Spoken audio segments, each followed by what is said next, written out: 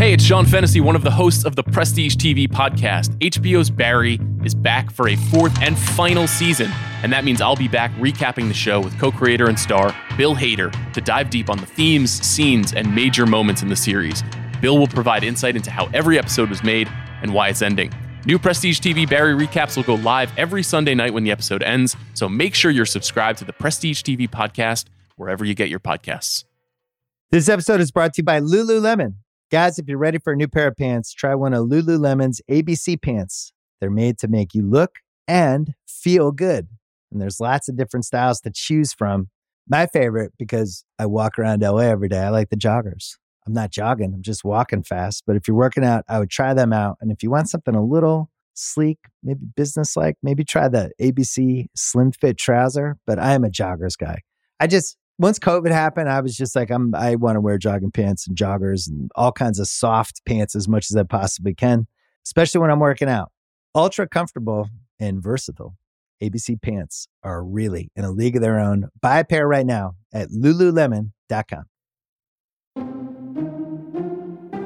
right, at least I don't do crystal meth in the bathroom all night long. That's my opinion! He will never emotionally fulfill you. Because I don't want to be a part of it. Go to sleep! Go to sleep! Close your legs to married men, trash box. I'll tell you how I'm doing. Not well, bitch. Who gonna check me, boo?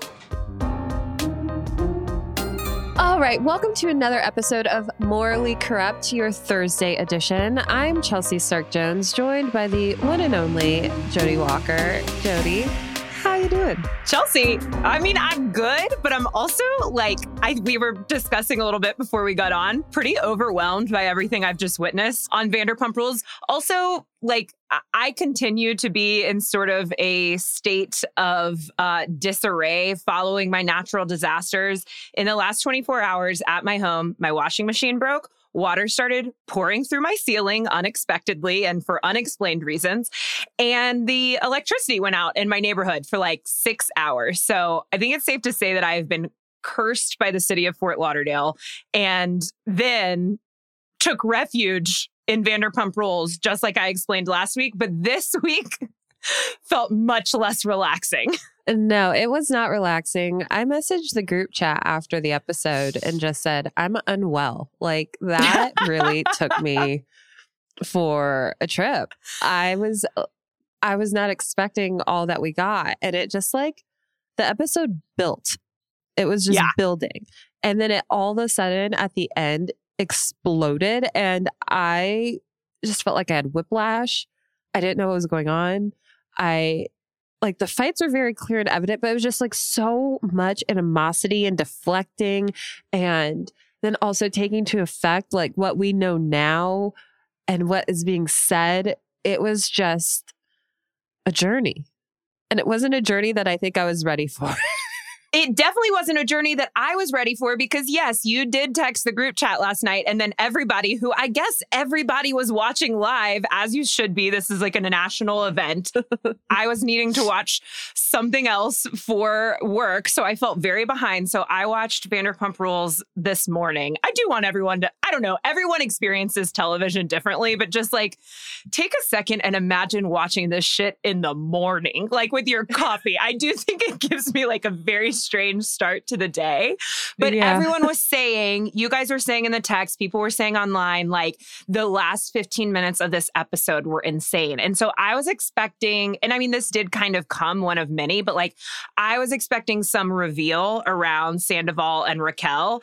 I was not expecting for everyone to be in sort of a damp house. I don't know how to explain that bar that they were in, but everything seemed a little bit damp and just wandering around this bar, just pairing off to get in huge, outrageous fights. Did not see Lala and Schwartz coming. Did not see Sandoval and Katie coming. Although you're right, they've all been building.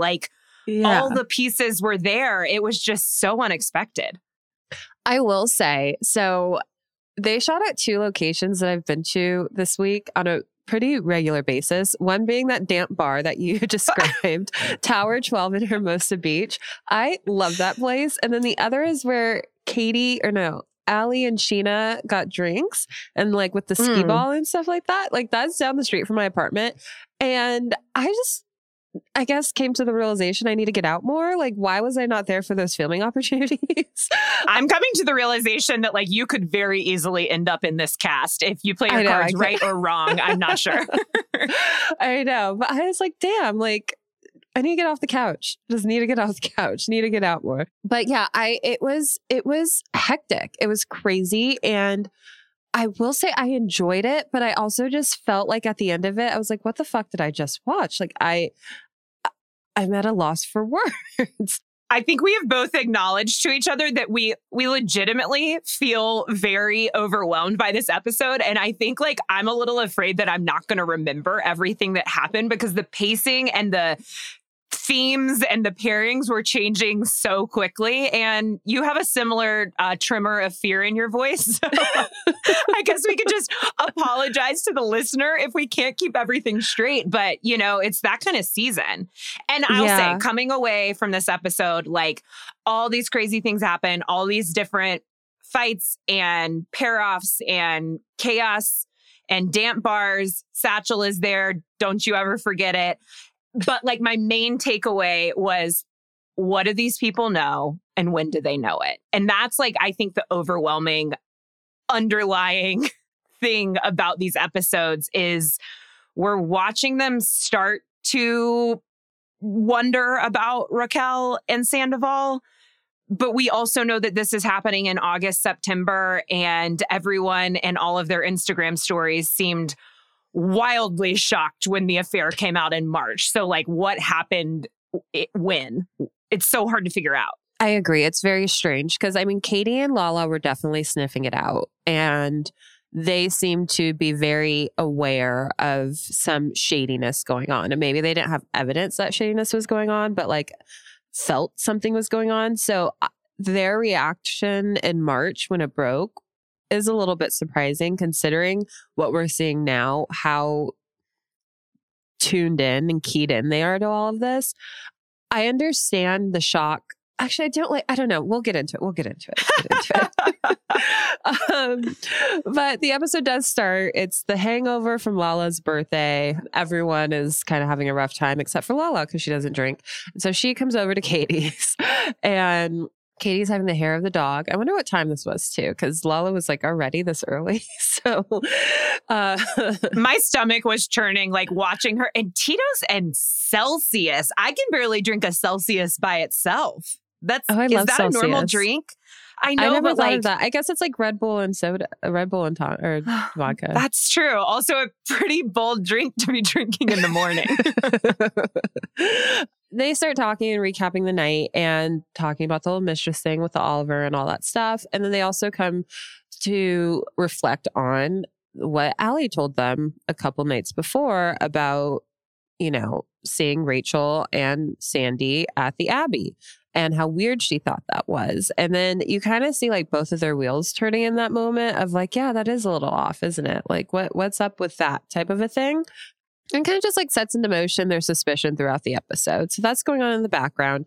And then we have a weird scene with Schwartz and Sandy. It really is like the Howie Mandel thing really shot Tom in the foot, where it's like everything he said on that, we're starting to see and feel like he's starting to manipulate that narrative on the show. And it's really frustrating, especially with Tom as his counterpoint, because again, at this point, Tom said he knew about their one night stand in August and we're now in September. So the scene of them or this moment of them at this food truck, Tom Schwartz is fully aware that that Sandoval hooked up with Raquel. And so Schwartz is talking. And is doing this little like, I just have this feeling that she has a crush on someone else thing. This scene infuriated me. Like these absolute weenies, these just slime balls. It's like these are like 1990s Ninja Turtle words. These are not even words that I use, but like that's all I can think of to explain them. Even just the way that they were acting with like the food truck people was like making my ears burn. They were like, oh yeah, man, first time, real excited to get into it. It's like, shut the fuck up. You're not restaurant entrepreneur. Like, oh, they were just making me so mad. Yeah, it was embarrassing and it was frustrating for Schwartz to say, I think she has a crush on somebody else. And Sandoval, like, oh, you think so, dude? Like, yeah, asshole, it's you. And it's really fucking annoying that you guys are trying to like pull this like wool over our eyes. And then Schwartz asks Sandoval about his relationship with Ariana. How are things with Ariana? Again, just feels very like set up and manipulative to make Ariana look like some type of bad person or bad spouse. Sandoval says, you know, he feels that Ariana doesn't validate his feelings. And then he points to this example of which I thought Ariana was in the right here and was actually trying to look out for Sandoval when they were at their house for the pool party day or whatever. And Sandoval wanted to take an opportunity to grandstand and yell at Lala and Katie about the girls' trip. He didn't want to talk to them about it. He was going to yell at them about it. And Ariana said, I'm not going to stand here while you yell at women. And if Tom had any fucking common sense, he would realize like, oh yeah, I shouldn't be this guy yelling at women at my home. Like, that's not a good look. And I thought Ariana was right in calling him out for that. But he felt like that was her not validating him. Because he doesn't want to be held accountable for anything. He only wants to be validated. And like for him, being told in a public space in front of his friends, being called out for yelling at women is actually a worse thing than yelling at women. You know, it's like on all these shows when they're like, you have to be really careful calling someone a racist or calling someone a misogynist. It's like, no, you have to be really careful about not being a racist and not being misogynistic. Like, it's such narcissistic behavior. And of course, like the worst part, as you've pointed out, is that they're doing this on purpose. Like, yeah. I mean, I guess that's, you know, the least generous interpretation of it. But why would we be generous to either one of these people at this point? Is that they're, especially Sandoval, is laying the groundwork to be like, this isn't the right relationship for me. It's so strange, though. And I don't know if it's always been like this. It feels so much more like this in this season and in recent episodes. The way that he talks about Ariana is not the way that you talk about someone you've been in a relationship with for 9 years. It's not the way you talk about any partner. Like the way that he keeps saying, Ariana asked me to fertilize her eggs, like he's some random sperm donor. He's her life partner. Like they're partners, and he is the one who originally said that he wanted to have children. So wouldn't that be a fairly obvious expectation that he would provide the sperm for these eggs?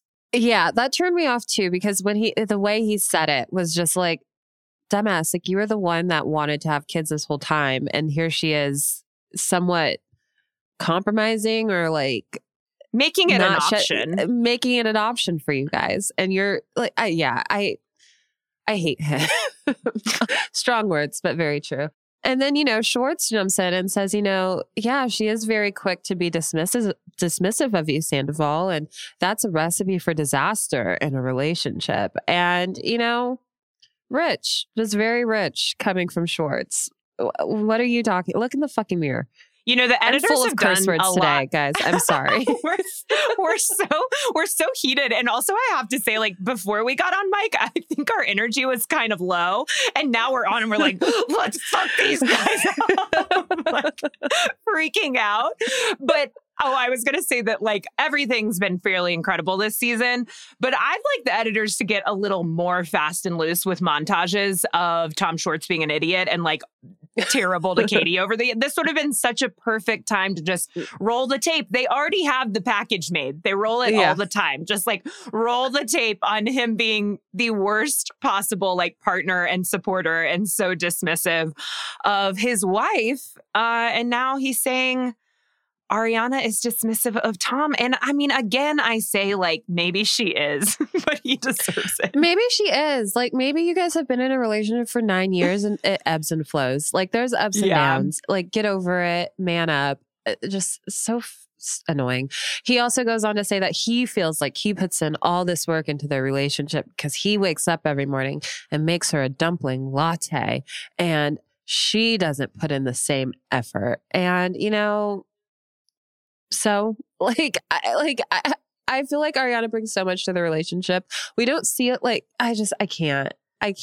And it's very much just, and I wonder if my perception of the scene would have been different if I didn't see him on Howie Mandel and hear him like kind of spew out this like rhetoric of how horrible she was as a spouse. Like it feels very obvious to me. Like this is a setup to make Ariana look bad.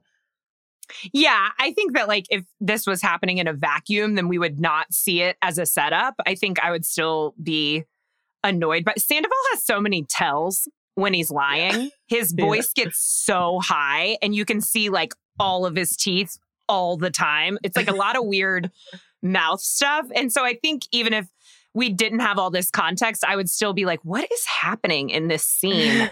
But we do have all the context. And that's on them. You know, they thought that we wouldn't, I think, unless you want to get real conspiracy theory about what's going on with this Raquel and Sandoval affair. And if it was all made up for viewership or whatever. I don't personally think that. But, you know, the context is important and I can't tuck it away. And then he ends it in his confessional. He's like, it hurts my feelings and it definitely puts into question whether Ariana and I are right for each other. Yeah. That's not something that you say about someone that you've been dating for 9 years that you intend to continue dating on national television. Like, why? Yeah. What is the reason? I mean, I definitely do think his whole motive was to break up with her and then date Raquel and make it seem like there was no overlap there. But he, I don't know, got too cocky, got too comfortable with the situation of having best of both worlds and forgot to break up with her. Unsure. But I do think that that's delicious. I mean, I love his own hubris taking him down. Like, was so proud of himself. I honestly do think that he thought he was going to break up with her, and everything that he's saying in these confessionals, everything that he's doing in these moments with Tom are his breadcrumbs to validate him breaking up with her. But the news came out too quickly that this affair had happened and he just got very cavalier with it. So I hate him. But later on in the episode, I'm just going to jump ahead to the scene where he needs to hear his sperm results. What did he say? I'm here to collect my jizz. What did he say? Like, I'm here for the jizz results. Even so Schwartz gross. was like, dude, that's messed up. Don't say jizz to a grown woman just trying to do her job at the sperm factory. Like, yes. Have some class, man. Yeah. He thinks he's so funny. Yeah, and cool. Like, no, dude, calm down. I'm so glad that woman didn't laugh. She was like, follow me.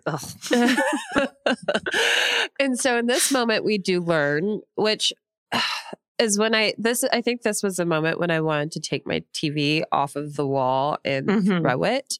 Mm-hmm. We learned that Ariana's not with him for these results because she had to fly back to Florida because her grandmother passed away. And I was so enraged with anger.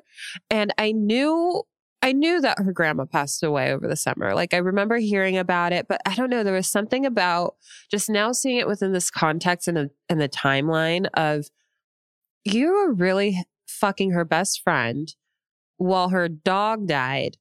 And then weeks later, her grandmother passed away. And you just have some nerve. And it really made me mad. And when they FaceTimed her at the end of the sperm appointment, they said, I love you, dumpling. Like, I don't understand. I don't understand how people could be so cruel and mean and like deceptive. It's just so, I don't know. It really made me angry. I just couldn't. Yeah. I think that I was not even thinking about like the depth of that deception in that moment because I was just like, why is he not there? Why is he not with her at her grandmother's funeral and to be with her during this very difficult? What does he have to do? I'm sure the sperm results could be given over the phone, and he sure as hell isn't opening up a restaurant. That has been made very clear. Like, what is he at? Why is he not there? He doesn't even, I mean, maybe he explained it and we didn't see it, but like, why was he not there? Why was he at a beach day? You know what, Jody? That makes a lot of sense. That didn't even factor into my mind as to why he wasn't there. Yeah. It's all funny. The nastiest way to think about it is that, like, the reason he's not there is whatever excuse he made up, but it's like a perfect opportunity for him to get more time with Raquel when Ariana's not there.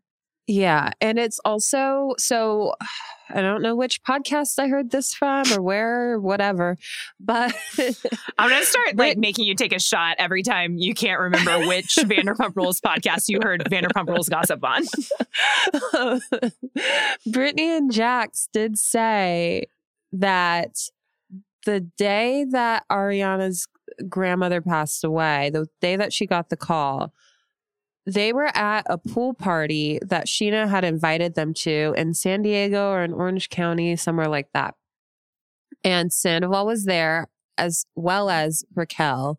And when Ariana called and told Tom that her grandma passed away, he did not leave to go be with her. He stayed at the pool party with Raquel. And he claimed the only reason why he couldn't leave was because there were no Ubers, which I don't know if anyone here, like in Southern LA? Californians, know that there are Ubers pretty much everywhere.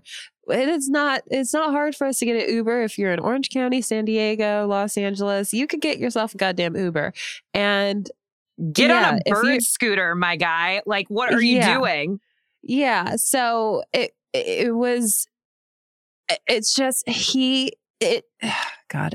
really disgusting. It's really dark. Especially now, like watching it through this lens of everything that we know now. And it's so hard not to watch it through this lens. Like I'm trying to be like, how would I feel about that? Like, how would I feel about Raquel? Everyone's saying Raquel handled the Oliver thing so well last week. And I'm like, but she was still sleeping with Sandoval when she was doing all that stuff. So I'm like, I feel it's like hard that for Real me. Housewives of Atlanta gif. Who said that? Who said that? I didn't say that. She didn't handle it well. It blows my mind. So she handled it crazy. She goes up to Lala and she's like, now I understand how easily it is to be misled by a man. And she's sleeping with her best friend's husband or common law husband while her best friend is her grandmother's funeral. Yeah. It's hard. There's no way you could watch it without the lens of everything we know now. It's really difficult. But we move forward and Allie decides to go to Sheena per James's, I guess, advice to tell Sheena, I brought this news that I saw our Raquel and Tom at the Abbey together. I told Lala and Katie. They seem to think it's a little bit weird. So she goes to tell Sheena that she feels this way. And this is at the skee ball bar. It looked really cute. It was a nice summer day. It looked cute. And I liked that Sheena was like, oh, I love this place. And I just liked knowing that it was Allie's recommendation because I really love Allie now. I like that she's like the young new generation of Vanderpump Rules. She knows places in LA that these elders do not know. And she got a new confessional outfit. And that's a huge win for all of us. And I just love her. She did look really cute in her confessional. That bar is off of like La Brea and Wilshire for any Angelinos that are curious. It's like a brewery, but they also serve cocktails and they have great tacos. Highly recommend. But yeah, so Allie tells Sheena all of this. She tells her that she saw them at the Abbey and, she saw them dancing on the dance floor. She thought it was a little bit strange. Actually, no. The way Allie said it to Sheena, to me, was a little bit misleading as to how she was describing how she saw it to us as viewers. Because when she tells us about it, she was saying, yeah, I thought it was weird. Like, I wouldn't want my boyfriend out at 1 a.m. without me, like whatever. And I was a little bit suspicious of it. But then when she brings it to Sheena, she makes it sound like, well, Lala and Katie, like they're talking badly about Raquel.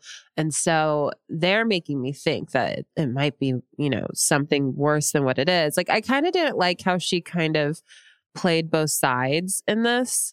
I thought she did that a little bit. Now, I am a noted, as of 2 minutes ago, Allie apologist, but I thought she did that just a little bit because she was kind of treading lightly into the conversation. But I thought the larger issue was that Sheena basically took everything that Allie said and then kind of ran it through a translator of like her own dislike of Katie and those girls, especially Katie. And I mean, because and I also thought at points Allie was trying to keep Sheena on track. You know, like the moment that Allie delivers the information that when she told Katie about it, it didn't sound like Katie had an original big reaction to it. She was kind of like, oh, that's weird, but I know that they have sort of like a no rules sort of thing. That's what Allie says, quote unquote, no rules.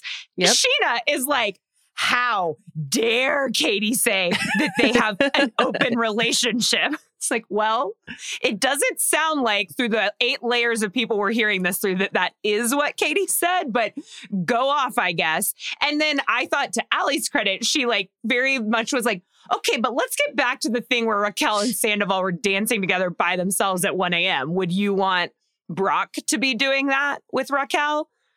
And then things get real tinfoil hat. Her response was so chilling, and I can only imagine that Sheena's skin had to be crawling when she watched this episode. There's no way she looks at that. She has to be cringing so hard. Her saying that she would trust Raquel in a bed with Brock, that Brock and Sandoval are like brothers to Raquel. I don't know. Like, and I get like how close and at this time, like so protective of Raquel that they all were because of like the whole Katie girls trip mean girl thing. But like to not even have like one moment of like, let me check in here. Let me ask about this in like a genuine way. Like, let me, like, no red flags were raised whatsoever. There was no concern for this. It's so innocent. And I felt secondhand embarrassment for Sheena. I did feel secondhand embarrassment because it's like, oh my gosh, you were going so hard for someone who was lying to you so much. But I was also kind of then like retroactively like, yeah, Sheena should have thrown hands when she allegedly did. Like that adds up. Chelsea, is the stuff about Raquel and Brock true? Sheena was on Watch What Happens Live, I think, last week, and Andy did ask her about it, and she said no, and she did say that she did ask Brock about it, and that Brock said that it didn't happen, and that she never put those vibes out there towards him or something. I don't believe that's true. Cause it really, like, when I first saw the rumor, I feel like I saw it from one fringe account and it just caught fire. So I don't believe but did you true. Not find it? I assumed that that Sheena said the thing about, I would let Raquel sleep in a bed with Brock because they'd slept in a bed together before.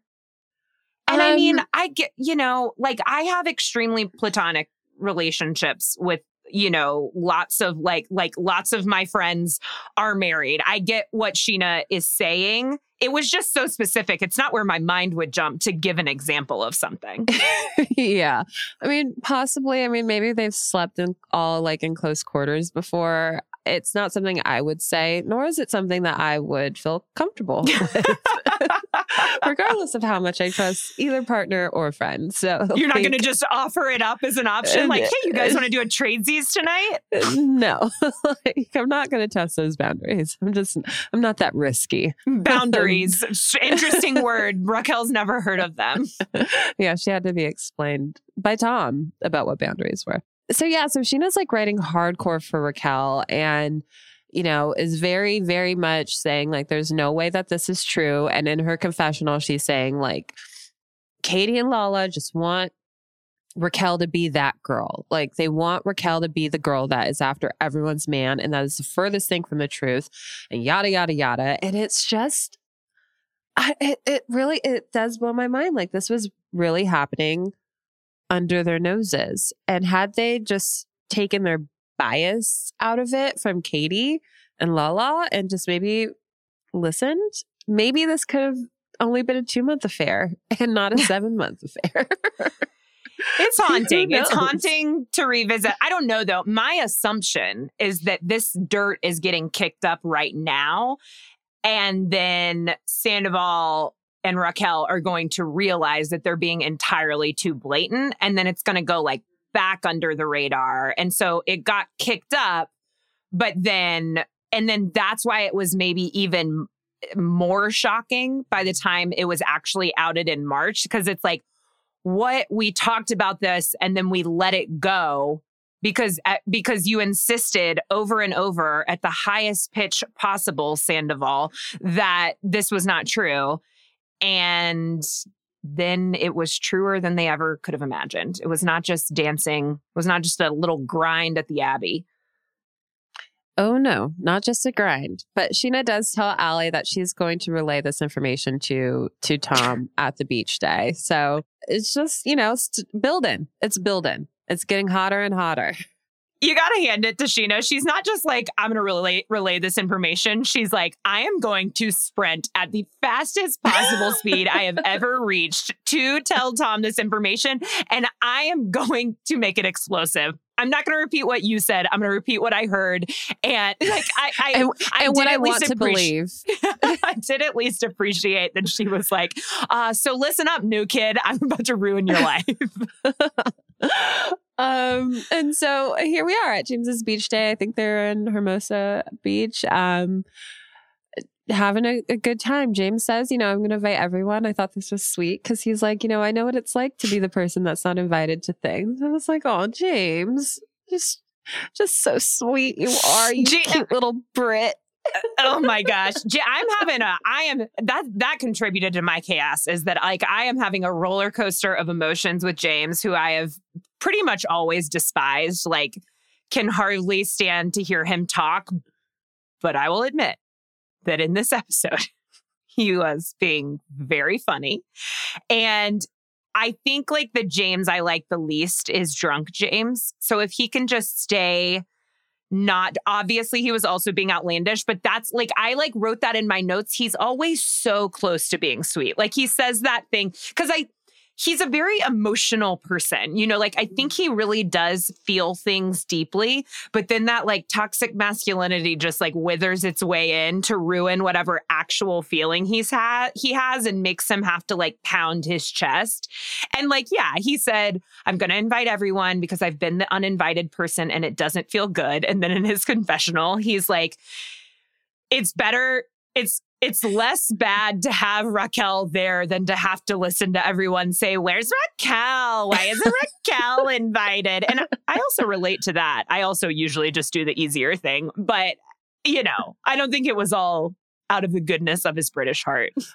Probably not. But I also thought that, that's a good point. Like everyone would have been coming up to him and he'd have to explain it. It'd be really annoying. And then it probably would annoy Allie and it would just be like a whole thing. So why not just have her there?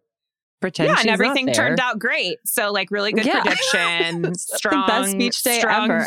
Strong thoughts by James per usual. So they're all setting up and then Katie and Lala bring their guys, the Dom and the Don. Satchel. The Don and Satchel. And Jody, you go to the beach, I think, pretty often. You seem like a pretty frequent beachgoer. What is your policy with socks and sneakers on the beach? I think that if the Don had to be put through all of this, homeboy can wear whatever combat boots to the beach he wants to. Like I highly urge everyone to go back and rewatch this scene and just watch Don, Lala's +1. He is disassociating so hard. I could not believe he went to that second bar with them. Like he looks... I can't even say he looks stressed out. He looks like he's turned his brain off to just like, because he cannot even take on what's going on. It's hilarious. Yeah, I'm going to take another. I don't agree with the socks on the beach and the shoes. It was unnerving. Like it was absolutely unnerving. Yeah, they both showed up with sneakers and socks, and then Satchel sitting did on too. the beach. Yeah, but when they're sitting on the beach, Satchel took his socks and shoes off. but the Don kept his socks on, which Okay. I don't understand. I think I didn't notice. I mean, I always assume that Satchel is wearing like a penny loafer or like some hipster equivalent, but I didn't notice. They probably wear Vans. I didn't notice them approaching in a closed-toed shoe, but I did notice when Don was only wearing socks, which is, he must So really weird. not like the feeling of sand. Must not. But I do agree. Like, he looked very uncomfortable. And I was listening to Lala's podcast, and she was talking about how You don't have to she take a didn't- drink. You remembered which one. she was saying how she didn't invite him to, or she did invite him to her birthday, but she told him to show up after cameras were down because she didn't want him to be like scared away by the chaos of her friends. So she thought by inviting him to the beach day, it would be a nice chill beach day. And boy, was she wrong. And you are correct. The Don was confused and not sure what the hell he got himself into with this, because it took a hard left seemingly quickly after a nice game of toss, which no one was able to catch the football. I was like, what are you even going to call this? It was just toss. And oh man, I love seeing how unathletic Tom Schwartz was. That was a real treat for me. I mean, you could assume that. Like, that's no surprise. Yeah. I didn't think he'd like turn his back to the ball. He was getting hit in places on his body. I was like, how are you even making those available? Yeah, awful. So they're chilling after whatever activity they were just trying to attempt. And James starts to bring up the DJing event that he's like super excited for. It's in Atlanta. He's opening for Cascade, and he's flying in and blah, blah, blah, like super, super thrilled. And Schwartz makes this comment. James says, it's a really big deal. Tom then says, oh, well, is it a bigger deal than Rochella? Which is a weird jab. Why no one's asking for this? Why say this? And it's just like, Tom, you're really going to be the pot stirrer here? Like, this is where you want to be today? I don't get it. He's being messy.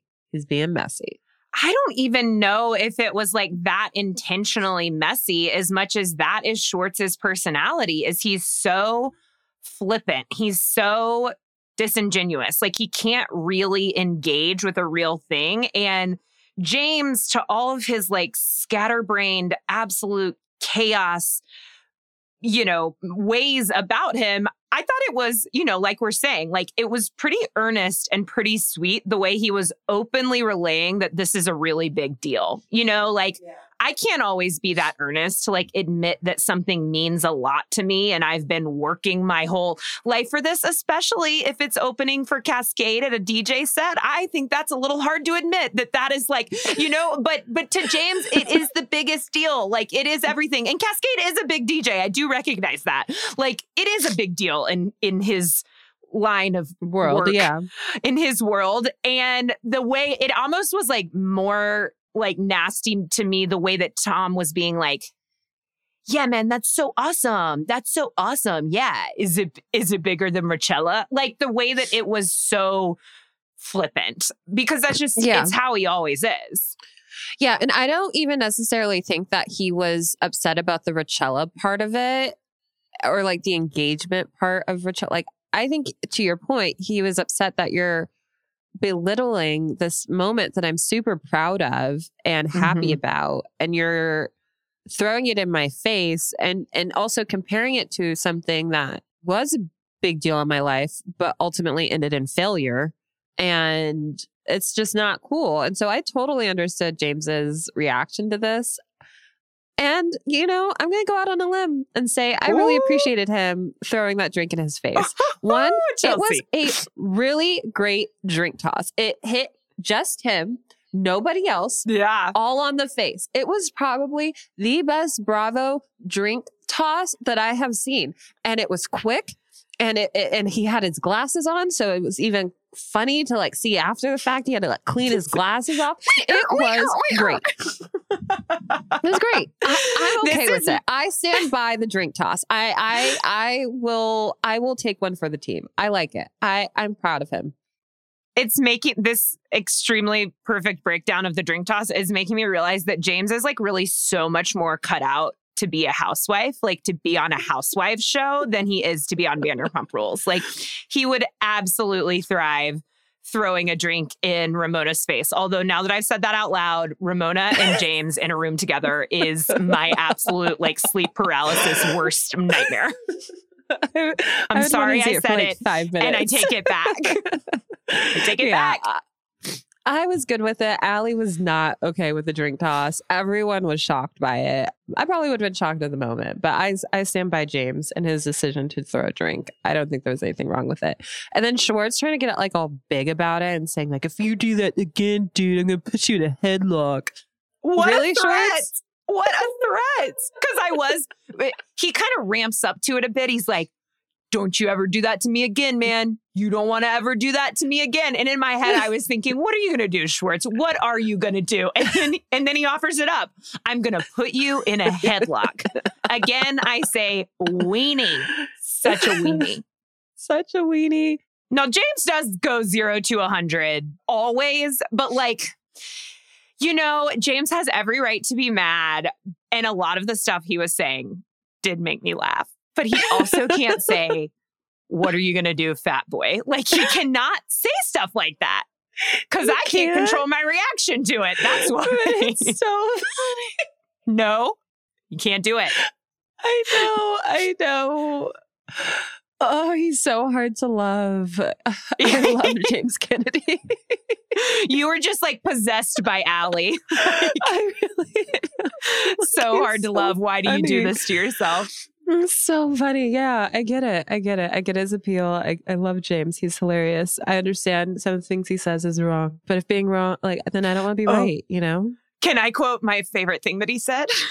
Yeah, please. About Schwartz. He said, oh, this guy who still hasn't opened up a shithole, or who still hasn't opened up his shithole bar in the middle of Silver Lake in fucking Poop Hole Village, by the way. When he said Poop Hole Village, I bet there are layers to that joke I don't even understand, but it really made me laugh. Oh my God. Their bar is in like a little armpit of an area. And then on top of that, when he also went in on Schwartz for like proposing to Katie on Sunset Boulevard at Rock and Riley's, which it wasn't even Rock and Riley's. It was Pearl's Rooftop Bar, which is no longer an establishment. It was so funny. Well, he is so fast-witted because I guarantee you he said Rock and Riley's or whatever that is, not because it's where it happened, which I'm sure he knew, but because it is a stronger reference point for anyone who actually knows what that is. Like, that's the thing, is like his tongue is so sharp. He says everything that he thinks of, and the stuff that he thinks of is outrageous and so demeaning. But then he'll also cut it with something like, he says, when Tom does, at least at first, immedately start to apologize, although he doesn't, he never really means it. He's like, that was a low blow, man. I'm sorry. Like, that was, it was just a stupid joke. I don't know why I said it. And James, after he's thrown the drink and then he storms away and then he storms back, he says, you hurt my feelings every fucking time I see you. It's like, well, that makes me want to cry a little bit. It was such an emotional roller coaster. And we're not even to the damp bar yet. It's just, it was chaos from this moment on. It was chaos from this moment on. I mean, the previews didn't even do it justice. That was an amazing, amazing moment. But moving on to the damp bar, Katie and Lala say, we don't have time for this. Let's go to a bar. And they decide to go to Tower 12. And they set up themselves and they, just text Christina Kelly, hey girl, why don't you come over to this bar with us? Christina's like, bet, and brings everybody else with her. And they were like, we just invited you, and now the whole chaos of which we were trying to get away from is now at our front door at this, as Jody describes, damp bar. No, I do want to say, I thought that bar looked cool. I like how it looked like a house and there were like all these different vignettes of tables to sit at, like banquet bar, like it was just such a different vibe, and it did seem damp. They seemed damp. Tom was like wearing a backpack the whole time. It was just such a weird vibe. And it was like the vibes were rancid. And Lala even says that at some point. She was like, what's going on? Like everyone is just, I mean, it's kind of like us on this podcast, at least earlier when we were talking about Sandoval. It's what's just going like, on? Why is everyone so righteously angry at one another?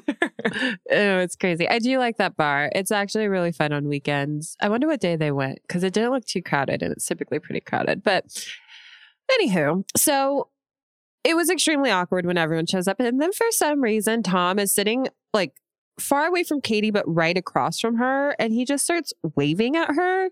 Hi, Katie. Hi. And Katie's just like, hi. Like, what?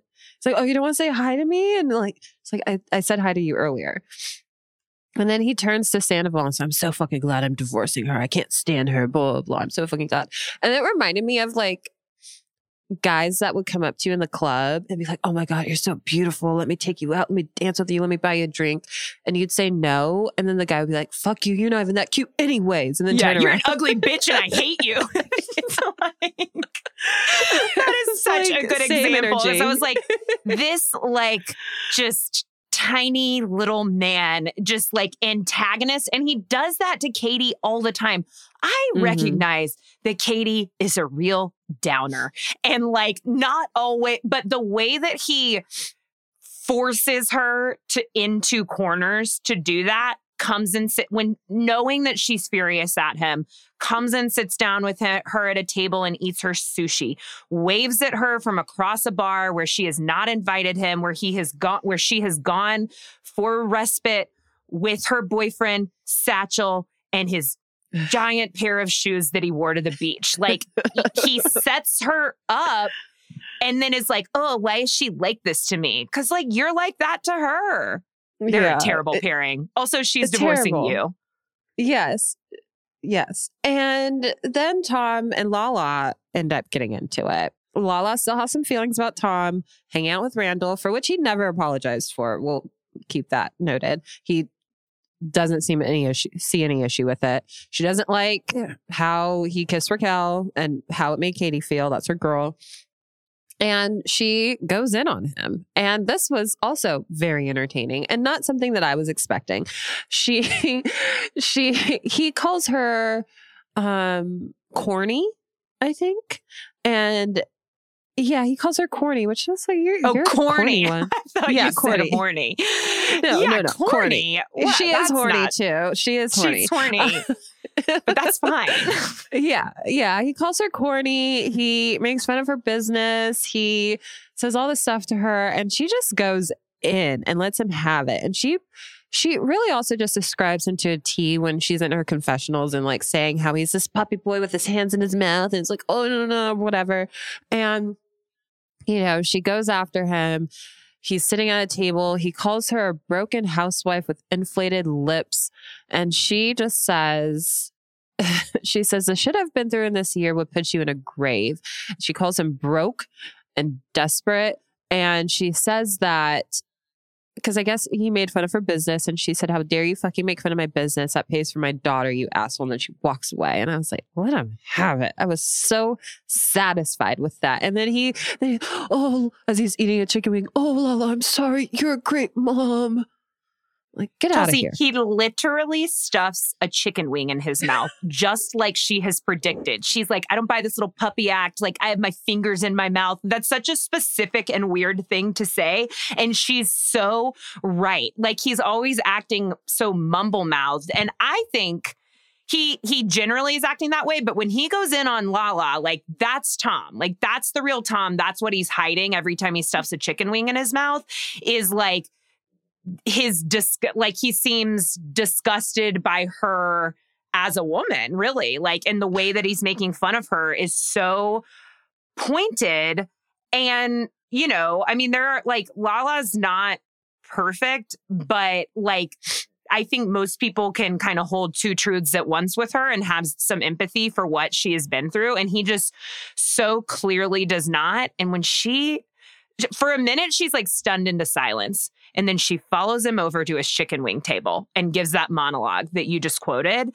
Lala's been a little on her preaching game this season in a way that's like been a little much. She's been given a lot of TED Talks talking, really defining what a mistress is a lot. And it's kind of like, okay, Lala, you're on Vanderpump Rules. Like, we don't have to be so high and mighty all the time. But when she gets that finger going and says, the things I have been through in the last year would put you in a fucking grave. It's like, go get this woman on the Succession writing team. Like, what is she? The things she says are crazy. Yeah, no, it was so good. It was good. It was good. Yeah, like Tom, his attacks are low hanging fruit. Like going after her looks, calling her like those are low hanging fruit. Like she was going after the jugular, like saying that he is not good enough to open up this bar, saying that he is weak. Like she will go, like she will go there, and I appreciate it. And I appreciate her preachiness. I don't know. I'm a Lala fan. Give me Lala. Give it to me. Like, give it to me. I recently realized that I have a Give Me Lala bronzer that I got in one of my Ipsy bags. They gave me Lala, and it's good, and I like it.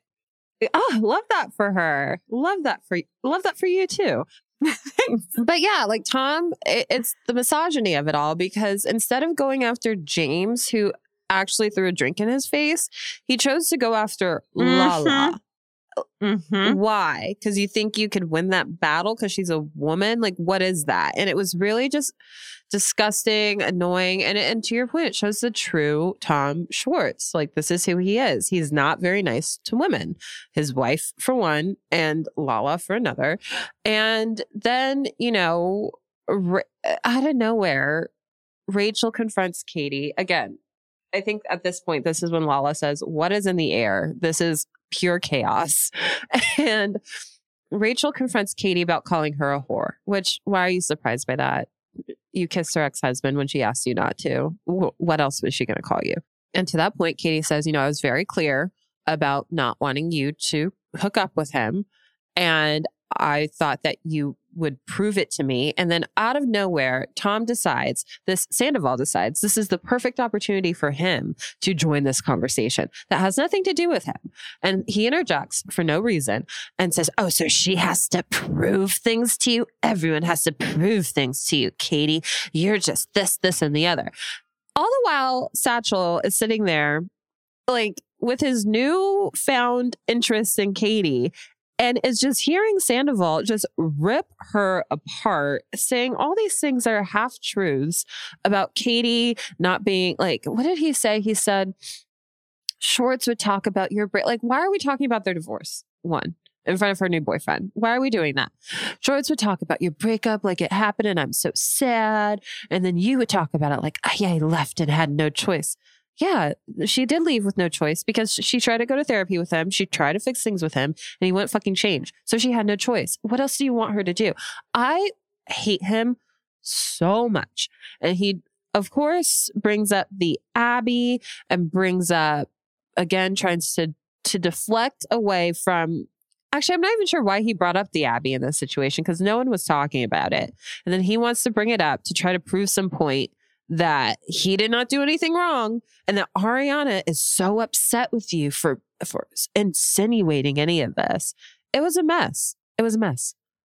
That's why he brought it up, because he wanted to tell Katie that Ariana is mad at her, that she has done something wrong to Ariana. The physical orchestration of this final scene was hilarious because, like, they're in that big, like, U-shaped booth and Raquel starts asking Katie why she called her a whore. And the camera is, like, on Katie and Satchel as Katie is trying to figure out what to say. And it is like a literal jump scare. Sandoval comes out of nowhere and you just don't realize that the whole time he's been sitting right beside Satchel. And he is looking more and more like a ventriloquist dummy by the day. Like, there is something about him that is becoming, I guess it's the mustache, but like he has like a waxy hue skin. Yeah, to him. It's very weathered skin.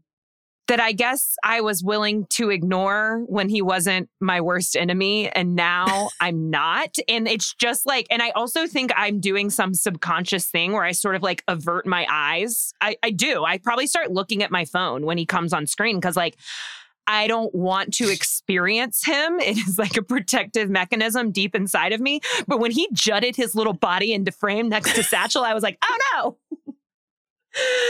And then just starts spewing. Yeah, it just saying that Ariana is mad at Katie because Katie said they're in an open relationship, which she didn't say. Which Katie did not say. And also Tom seems to be under the impression that they are in an open relationship. And that's the story he should have latched onto. Like, that's what he should have started trying to sell to the audience and to Ariana, if it's at all true, is like that this was open and this was an option and there are no rules. But instead, he's trying to make himself like a doting boyfriend, a wonderful best friend, the most talented ventriloquist dummy in all the land of LA. And it's not working. It's not working. And this point in the episode, when Tom's in his interview chair and a producer asks him, has there ever been anything physical between you and Raquel? And Tom has this sleazy, telling grin on his face and says, no. Like it's nothing. Like it'd be like me and Katie. Like, what are you saying? Like, you're lying to us, and it's very obvious that you're lying. And at this point, I kind of wish I didn't know about Scandival, because then I would like look at this and be like, oh, there's something a little bit suspicious about his answer here. But it's so he couldn't control himself. Like, he couldn't. Like, he was thinking about his intimate moments with her in that moment. Like, it was so disgusting. To quote James Kennedy and the entire morally corrupt gang for the last month and a half, Scandival's a liar. Scandival's a liar. That was like, it really was just like replaying through my head over and over during this scene. Because it was like, just like, and then also that old vine of that guy who's like, why you always lying? Why you such a, it's just like, why you are lying so hard? And how could you not think that you're going to get caught? You're on camera. You're on a show that's on camera. It's beyond. It was really, what an episode. What an episode. And you know what, Jody? Next week looks even crazier. I was not expecting that preview to leave me speechless. We have not Ken Todd with the T. I could not believe they carted Ken out to deliver this information. Yes. And you know for sure they said, Ken, just walk in there and bring this up, please. And he said, okay, I'll do exactly that. I will not do anything more or less than that. I will wobble into this room and I will say, what's with Raquel sleeping over at Tom Sandoval's house when Ariana's not there? I will wobble myself right out of the room. That is exactly what it looks like happened. I am shook by that. Yeah, I'm at a loss for words. This season is really crazy. And as we noted at the beginning of the episode, how were they surprised when this came out? Because it's seeming more and more obvious that something nefarious is happening. And they just chose to think otherwise. Unsure, can't decide. Really quickly, let's just, I guess, kind of go into Summer House. Not too much happened, but I will say I did start to feel like I had a clearer understanding of Danielle's POV with her issues with Lindsay. I'd love to hear it. I do stand very firm, though, in that for some reason she's not able to articulate that to Lindsay, and she's able to have that conversation with everyone else on a clearer note. And I say that being that when she's talking to Carl, she tells Carl that I have no issue with your guys' relationship. I'm happy for you. I just want her to be a better friend to me. Like, I just feel like she's not checking in on me and whatnot. And so I get that. I understand that. But then I also feel like she really needs to be needed. She has to be that friend that you have to rely on. And I feel like Lindsay's used to her being that friend. So I could see why now it's like, oh, now you're the friend that needs to be neat. Like, so I get the confusion. And yeah, I just think that she really messed up here in two ways, telling everyone that she's not happy for Carl and Lindsay and that she thinks they're moving too fast and whatnot. I think that's how you started it. So obviously Lindsay's going to be immediately defensive about the relationship.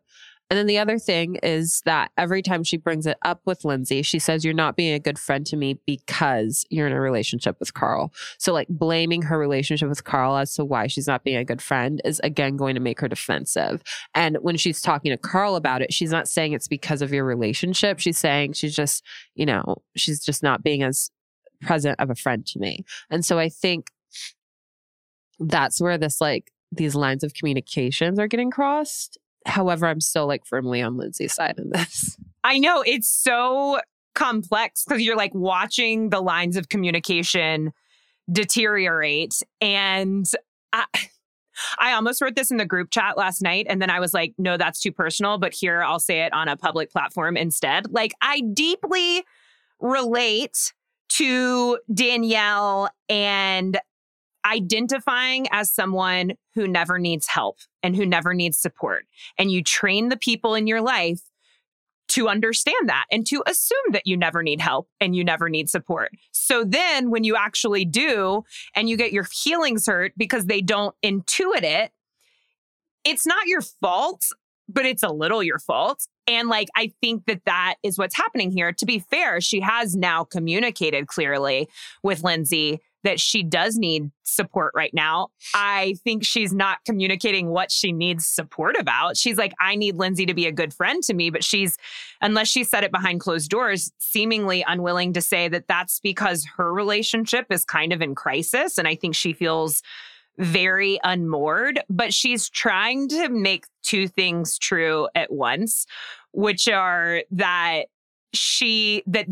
her needing Lindsay to be a better friend has nothing to do with Carl and Lindsay's relationship. And also wanting people to understand that she doesn't support Lindsay and Carl's relationship. And also telling Lindsay and Carl that she totally supports the relationship and it has nothing to do with this. I think she's genuinely confused about how she feels. Yeah. And I just think the outlets in which she's expressing that confusion to Paige, to Amanda, to Sierra is not going to bode well for her because those are just obviously people that don't really want to see Lindsay happy. And I don't know, I also just felt like there was a moment in the episode where Danielle was saying something in all of Lindsay's relationships, she always needed me. She needed me to come, to talk to and stuff. And now she doesn't need me. And it made me feel that she wanted Lindsay to be in a less happy, less stable relationship just so that she could feel needed by her. And yeah, to your point, what is it that she wants her to do as far as being a better friend? Do you need her to call you more? Do you want her to text you more? Because Lindsay said to Danielle's point of we don't hang out anymore. And Lindsay's response was, because you're always in Montauk with Robert. Because you're not of in your the city. Relationship. Yeah. And she's like, I'm not holding that against you. And she's, so now I have to be physically. It's you literally said we don't hang out anymore. And she responded to that. So I'm starting to see a little bit more clearly what she's upset about, but I just think the way in which she expressed it all summer has put them in a really weird place where it seems like they're not able to come back from. I think they are filming the reunion today, so we shall see. But yeah. I think that I found it rather eye-opening in the way that she's not able to communicate clearly with Lindsay the way that she can with everyone else. Because I think Lindsay, it was funny hearing Danielle and Carl say over and over that they had such a great conversation. It's so weird that once Lindsay comes back in the mix, things get so hard because they had such a great conversation. Their conversation was a bunch of bullshit. I mean, it was fine, but they didn't say anything. All that was said was Danielle said, I don't want you to think that I don't support your relationship because that's not the case. And Carl was like, awesome. That is exactly what I needed to hear. And we've seen the exact same thing happen with Kyle. And that is because Danielle and Carl are two people who do not want to be fighting. Some people have an extremely high tolerance for conflict and some people do not. Lindsay Hubbard has she's all conflict. Like it has much less conflict with Carl than we've ever seen her have in general. But like her tolerance to invite conflict into her life and to sit with it is so high. Whereas when Carl gets into a tough conversation, he wants to be able to smooth it out so that it's done, or he needs to be able to get away from it. Danielle can't communicate when she's in conflict. And I think that these are all deeply human and relatable things. But the reason it gets hard when Lindsay comes in is because Lindsay is not willing to accept the statement, I support your relationship, and that's not what this is about, because the evidence is to the contrary. The weird thing is, like, they're 10 months into this relationship. It's not new. So, like, where's Danielle been? How does she still feel so weird about it? Yeah. Like, and then like even the next morning when Lindsay and Carl got into that drunk fight, I've been there. I've had that fight. Yeah. Like one of you is sober, one of you is drunk, and it's obviously not going anywhere, but the drunk one wants to keep it going. Like I've been there. And the next morning, you're not going to ruin everyone's lives. Yes. I was like, why does she, like, what did she say? She said, she's upset that Carl and Lindsay aren't fighting. And I'm like, they're both in the kitchen with everyone else. Like, would you want them to pick the fight in front of everybody? Like, what are you talking about? Like, she's like, oh, we're just going to pretend like this didn't happen, because they're just like enjoying some orange juice and not glaring at each other. Yeah. And she says, I think like the really, like, I do understand a lot of where she's coming from, but a really damning statement is, I want them to fight because I want them to work. Not everybody's relationships work like that. Yeah. Not everyone's does. And it doesn't, I don't know. I'm genuinely so disappointed in Danielle. Like, I trusted her so much more than what she's delivering this season. And I trusted this you. is just not, this is not the Danielle that I think I really enjoyed the last several seasons of Summer House. However, guys, Rachel and Callie seem to have totally different opinions about this than we do. We brought this up in our Bravo chat, and they are totally opposite here. So we might have to do some rehashing. I think they kind of agreed on Danielle, didn't they? Kind of, but I feel like Callie doesn't. Like, I feel like Callie's team Danielle in this. Like, I don't know. Maybe we'll do maybe after Summer House is over, we should all do a kumbaya and see where we land on everything. Well, the funny thing is we've been talking, a little shit about this season of Summer House and how it hasn't been great. It's gotten a little better, but it's like they need to rethink. It's like, it's not a winner. And yet, when it got brought up in the group chat, it was popping off. We were going back and forth. We were arguing about who's annoying, who's not, what we think about Kyle, like everything. It was facilitating some conversation. Yeah, it's definitely divisive. It was definitely divisive. But you guys, that's all that we have for this week. We have a fun guest next week, so definitely stay tuned for that. And of course, we're going to be breaking down Ken Todd spilling the tea on Vanderpump. So buckle up, Buttercup, because it's only going to get rougher from here.